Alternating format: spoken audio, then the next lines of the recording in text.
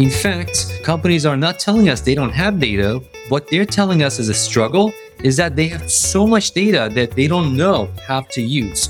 2/3 of companies are saying that they have the data, but they can't accomplish the goals that they're looking to accomplish. So that's the number one reason why businesses are turning to AI. They try and make data actionable. Welcome back, everyone, to the CX Pulse podcast. I'm your host, Amelia Rose Earhart.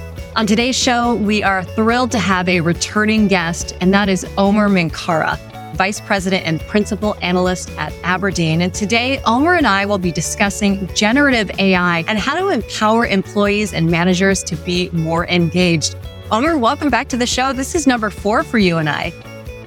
Yes, good to be back, Amelia. You know, you've got so much research and information for us to tap into. So we appreciate you coming back on the show with us once again. I know that our listeners love your content as well. So for our new listeners, why don't you remind us a little bit about your background and tell us what you do with Aberdeen? Absolutely.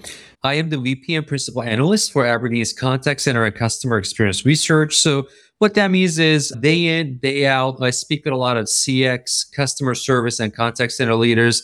Really try to understand what's keeping them up at night. But then on the other side, I also try to figure out what are some of the strategies that seem to be working for them to help tackle some of these challenges. And then once we have a good understanding of what's working out there, we turn that into, cutting edge research to share with business decision makers out there. Yeah, and we are talking about such a hot topic today, which of course is generative AI. It's been all the buzz since the early part of 2023 and beyond. So it's certainly in the plans for many business leaders out there that are listening. Yet again, the term AI has been in our lives for quite some time now. So to kick things off, why don't we go through the differences between generative AI? How does that differ really from traditional AI? Gen AI, generative AI, it's been all the buzz, right? So since earlier part of the year, and there's a bit of confusion out there. So great question to get started. So traditional AI has got its own branches. It's got machine learning. It's got automation. Gen AI is absolutely a part of the broader AI umbrella, but it's a section, it's a slice of the broader AI umbrella. So what Gen AI does and does really well, and it's doing even better over time, it takes user input, which could be in the form of text, it could be a voice, and it creates content. Again, those content could be, text, it could be generating images, it could be generating voices, turning user input into content that's generated by those algorithms. And overall, AI itself is able to find out root causes for, as an example, what's driving customer service inquiries through a phone, what's driving an increase in live chat conversations. It's also supporting automation, which is all about, say, driving self-service, driving agent empowerment. But Gen AI is really a section of the broader AI umbrella. It's not really interchangeable with the whole AI category itself, if that makes sense. Yeah, it seems like everybody I know has at least dabbled with generative AI to test it out, see what we can come up with. Have you noticed that in your world that most of your colleagues are really starting to make it a part of their more daily lives?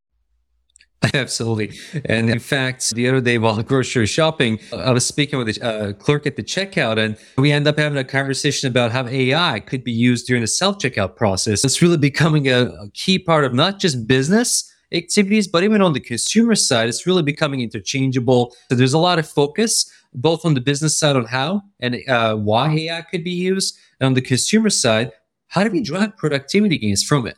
Exactly. So much potential here. It's exciting stuff. Omer, there seems to be a lot of different reasons why businesses are discussing using Gen AI in their activities. Some of the more common ones seem to include reducing costs and, of course, empowering employees. So what are some of the top reasons that you see CX leaders using or plan to use those Gen AI opportunities within their activities? Yeah, another good question. So cost cuts are definitely a factor. But oftentimes there's this image that AI is coming here to cut costs and replace workers. It's just not true. I mean, there's definitely a part of an emphasis on cost reduction, especially given the scope of what's happening in the broader world economy.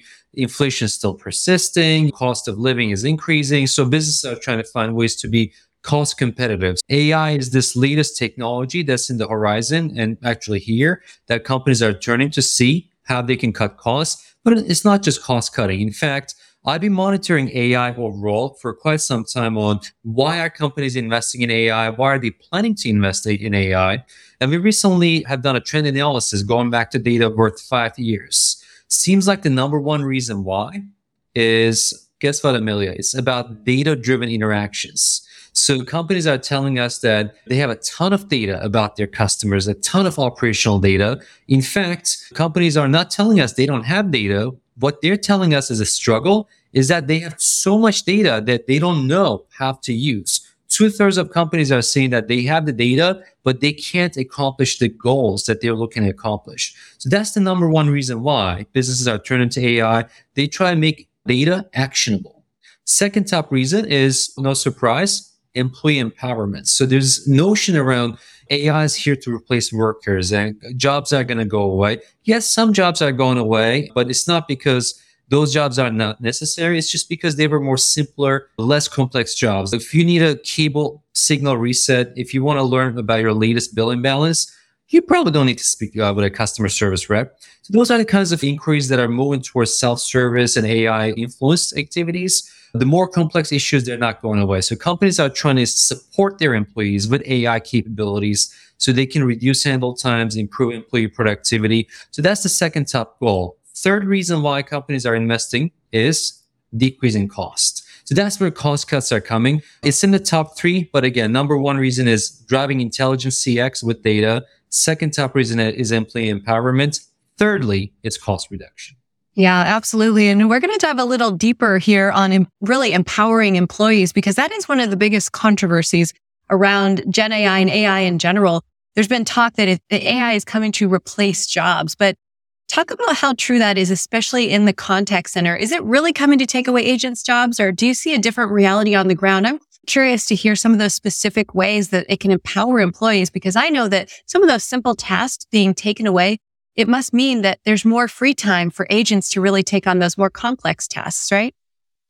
Yes, absolutely. So when we speak with the different business leaders and their plans, there is a desire across businesses to have AI be able to handle all those interactions, regardless of how complex they are. But the reality is, as a capability, AI just is not there yet. So it doesn't have the human cognition, empathy, critical thinking. It does the programmatic execution really well. You program it, it executes over and over again without errors. And that's really perfect for refreshing a cable signal, providing someone with their latest balance or things of that sort that are less complex. But agents' jobs are not going away. It's really evolving. So what AI is doing now is actually augmenting agents. So agents are becoming super agents where they can turn to AI and they're supported with AI to be able to do their jobs, to become customer service heroes. If anything, it's actually making agents' jobs more meaningful and fulfilling. Yeah, I've experienced that on a couple of calls I've been on recently when I call to get a question answered or find a solution to a problem. When I can tell that AI is really bolstering what the agent can do to me, the whole interaction goes so much smoother. And I can tell as a customer, I'm way less likely to make a change because those interactions do go so well. Yeah. Well, let's talk a little bit more about how specifically you see AI capabilities influence contact center success. You mentioned that, of course, agents' jobs aren't going away, or at least not yet, but how do you see AI influencing agent activities? So there's different ways. One of them I actually referred to recently. So that is providing agents with suggestions. So let's say I'm serving you, Amelia, as your customer service rep, and you're inquiring about the latest product availability for, I don't know, a sweater. And it's not in stock, and you'd like to know when it's going to be in stock. Never too early to start shopping for Christmas, right? So in that spirit, what AI is helping agents is it allows them to find out what's the right repository that they can pull the information from. So they can find out what's the right repository that houses the information.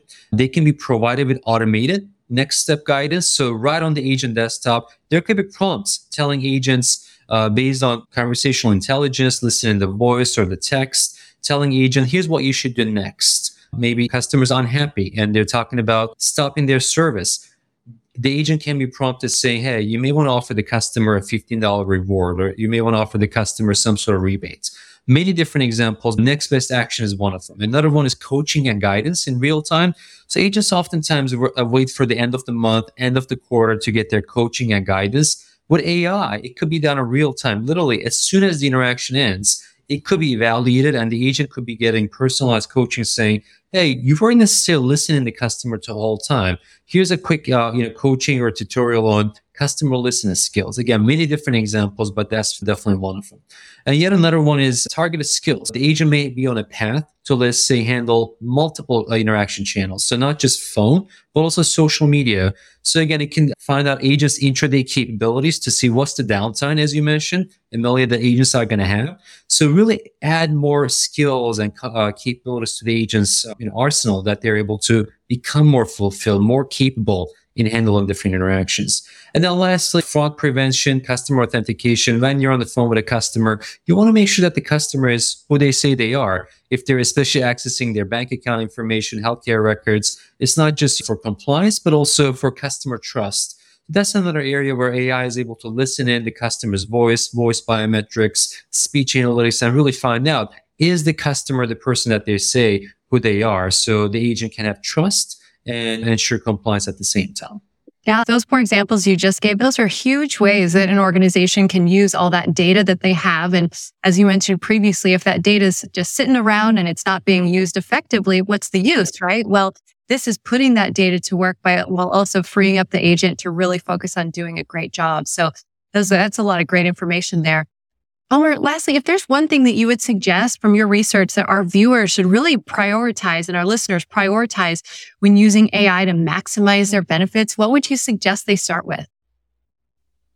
Gosh, it's a loaded category, right? So I think I would say make sure that it's built on the right foundation. So think of AI as building a house that's going to become prosperous as a business, either in customer service, but also elsewhere in your organization. So that house is built on data, and you need a good data structure. So what I mean by that is the traditional analogy, garbage in, garbage out. If you're putting bad data in, the analysis, the root cause, and automation, what's going to end up happening is you're getting bad outcomes, bad content, bad decisions. So you always want to have a unified view of customer data, your data being high quality, relevant. I would definitely prioritize and really suggest and emphasizing data hygiene. So the AI tools are going off of the right data. So you're essentially generating the right analysis and ultimately the right action off of the right data. Yeah, it seems like that would require a lot less backtracking, and you're just starting off in the right direction to begin with. So data hygiene, that's great info there. Well, Omar, it's such a pleasure. Every single time you join us on the show, I always learn something new. Why don't you let all of our listeners and our viewers know how they can read more about your research and get in touch? Yeah, absolutely. And it's my pleasure to join as well, Amelia. And for our listeners, if you'd like to learn more, please check out www.aberdeen.com, where you can see more of the CX, but also other technology categories and research in those areas. Wonderful. Well, I look forward to hopefully episode number 5 in the future. Omar, thank you so much for being with us on the CX Pulse podcast. Thanks for having me. Thank you so much for joining us on the CX Pulse podcast. Stay tuned for upcoming episodes. And if you enjoyed today's episode, please subscribe and leave a 5-star review. This podcast is brought to you by NICE, the world's leading cloud CX platform.